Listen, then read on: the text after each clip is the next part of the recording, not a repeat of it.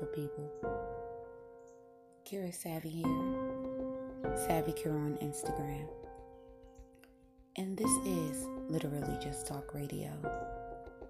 To acknowledge with knowledge. Episode 10. The state of being victimized. Are you a victim? Are you a victimizer? Now, here's what I want you guys to know. This subject matter may be a little too heavy for some of you. For others, it may actually help you identify who you were in very tumultuous times. What role did you play? How did you associate with being a victim? And more so, how did you get there? How were you targeted? How did you allow someone to make you a victim? Now, we don't often think of things like that. We don't often think of how we're placed in a corner in a box and we're unable to figure out what role we played in our own situations. Or better yet, if we even care. Do we care about how we got there? And I really do think it's a determining factor, and it makes a difference in being able to work through situations like that, knowing who you were or who you became. Here's my opinion. We become victims of our own circumstances to appeal to the sympathy of others. We use that sympathy as a tool for people to gravitate towards us, to prove someone else is wrong and should be punished for cruel or unjust treatment. Who gets to be the victim? More importantly, why do you want to be? Why would you want to be someone who is placed under a microscope of scrutiny, of judgment, the attention that's gained from being victimized, the act of appealing to others, using a sympathetic tactic to prove someone else is wrong? But have you thought about who you were in that situation? How are you going about proving someone else is wrong? What act did you play in that? At what point is there a decision made between who's the predator and who's the prey? Who's right and who's wrong? Think about that. Think about a time where you were involved in any sort of attack, physical, mental, verbal even. What role did you play? Who were you in that situation?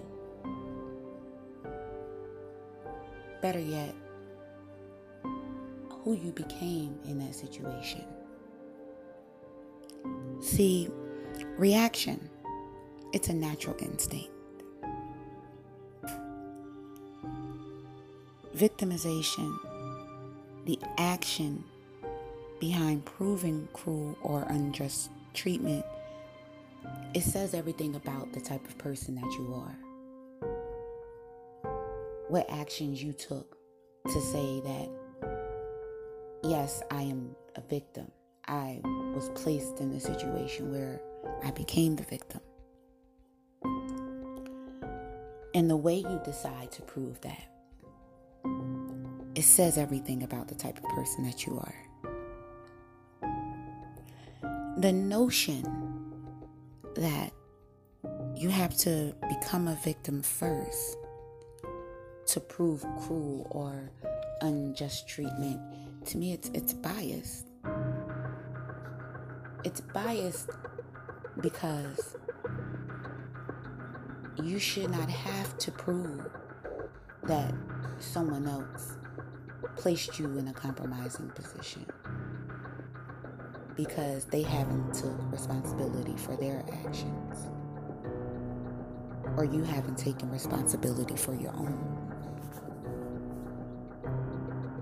Acting from a place of vulnerability and innocence, it doesn't always make you the victim. It only means you know how to take advantage of sympathy. Placing someone in a predicament where they have to prove wrongdoing, it doesn't make you a victim. It makes you the victimizer. Placing someone in a corner, a box, where you know you can attack, sizing them up, targeting their weaknesses, or even attempting to use their strengths against them, that does not make you a victim. So I'll ask again, who are you? Are you the predator? Are you the prey?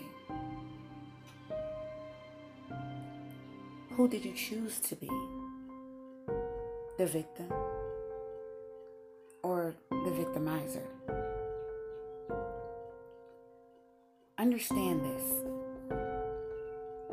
Take a good, long, hard look at yourself. I want you to look at your personality traits. I want you to look at your beliefs, your standards, your values, your moral code, and all of which are used to justify your reactions. Decide who you are, how you are identifying right and wrong. Then I want you to decide if it's used positively or negatively in your life. The outcome of that decision, that choice, will decide exactly who you are. Not who you are to anyone else, but who you are to yourself. What was it in that moment that had you identify as a victim? How did you get in that moment? What was it about you that said, this person is wrong for what they did to me? How did you allow someone to put you in that situation? See, because we can also play victim. And we play victim because we want to prove somebody else is wrong. But I think about my own situations where I have been told that, yeah, you are the victim. But I didn't necessarily feel like the victim? What role did I play in allowing someone to put me in that corner? What was it about myself, my weaknesses, that someone else was able to target and place me in a situation that I felt like I couldn't get out of? Because we very well can get out of these situations if we identify first how we got there. How did we get there? We don't look at ourselves enough. We don't pay attention to who we are as people enough. We only want to point a finger. We want to place blame. And those people could very well be a significant part of us becoming that way. However, what are we doing about not being placed in a situation where we know who those people are? Where we know we are being subjected to becoming a victim? How do you take and set aside yourself from these situations? What have you seen about you where you can set aside the fact that, yes, it happened, and it happened to me, but how did it happen? I've been one to more not place blame, but look more at who I was or who I became. Let's take more time to look at ourselves. Let's take more time to decide who we become in the world.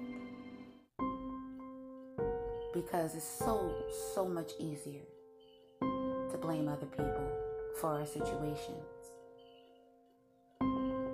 It's so much easier to say they are at fault for who I now am, when nobody determines who you are but you. No one decides whether or not you have the ability to be able to push through. Don't make yourself a victim. Don't allow anyone to put you in the state of feeling like a victim. Don't use being a victim in your own circumstances as a way to get out of a situation.